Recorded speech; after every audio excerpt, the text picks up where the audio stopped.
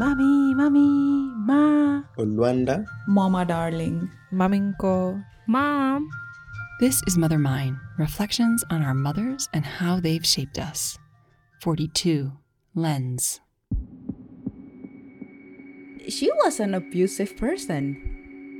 Yeah, she used to hit all of us a lot. I mean, just as a context, I'm the youngest of four girls, and yeah, I basically saw my mom straight up just like slapping, hitting all my other sisters. I was included, but I wasn't as bad. I mean, probably she was older, I guess, when she had me. It's not that crazy. It's not like she would just like not feed us for 3 days or something. It's nothing like that. It's nothing like you see in the movies, but she was like a Hitler of some sort. It's not that crazy, I know, but now that you're a grown up, you can say that it's not as crazy, but as a child, yeah, it was terrifying. It was scary. I was constantly like in a state of terror, I guess.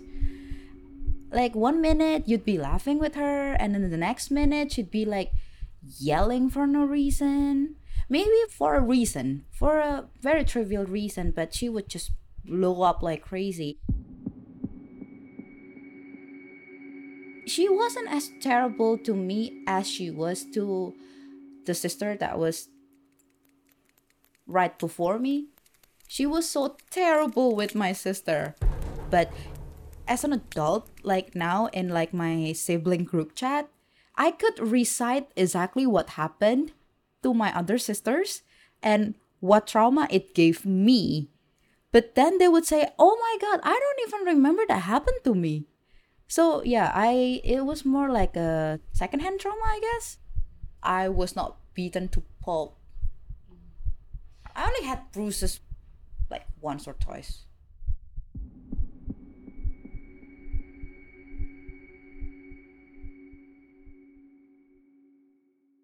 During my grandpa's it wasn't like a funeral. What do you call that? Rumah duka?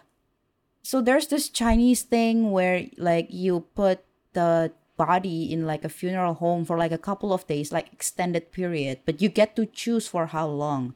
But at a time, according to the feng shui and everything, yeah, we ended up putting my grandpa in the funeral home for like almost 2 weeks. That was crazy long. I know that was crazy long and a lot of money too.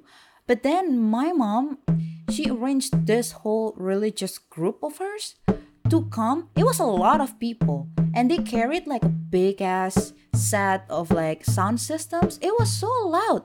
It was a big funeral home, and everybody looked at our tent. Well, it was like a like a big tent situation. It's sort of like a carnival, but like for the dead. It was so crazy. I was so humiliated, and I know my entire family was too. Like we were all like, "Yo, what is happening?" People literally they walked out of their private rooms because it was divided by rooms, like room A, B, C for like this and so on and so on, just to look at my grandpa's place. It was crazy. That was one of the big arguments, but obviously I wasn't gonna make a scene. But yeah, I smoked chain for like an hour or so in the parking lot because I really couldn't. I would scream. My grandpa knew how much of a she was. Like I used to say, "Grandpa, mom is like being her," and he would be like, "Yeah, he knew. He knew everything."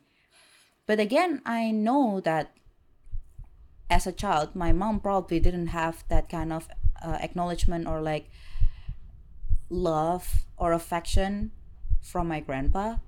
And I think till the day he died, he didn't know that his daughter really needed that. I'm such a up today because of her. I'm pretty sure she is such a up because of her mom and dad too. And I know that, but is that it? That is never the end of the story. You can always make amends. If you can't be good with your parents, it's okay. You can be good to other people.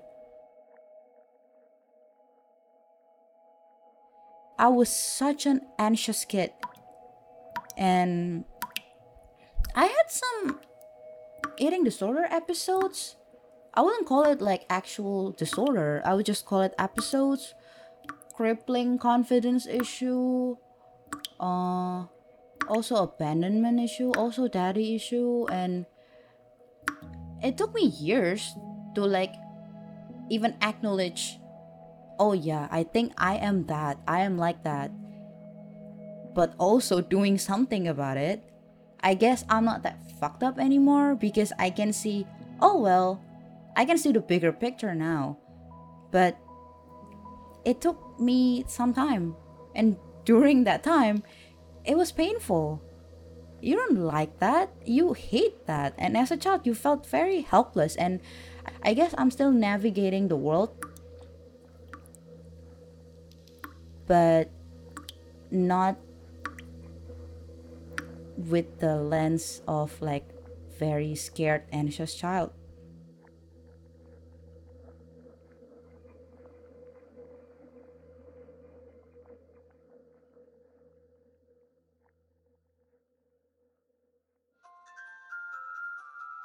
Thank you so much for listening to Mother Mine. I'd like to say a huge thank you to each and every one of the contributors to the Mother Mine project. I'd also like to thank all of the international producers who helped me recruit people to participate in Mother Mine. I could not have reached so many people in so many places without you. Thank you so much.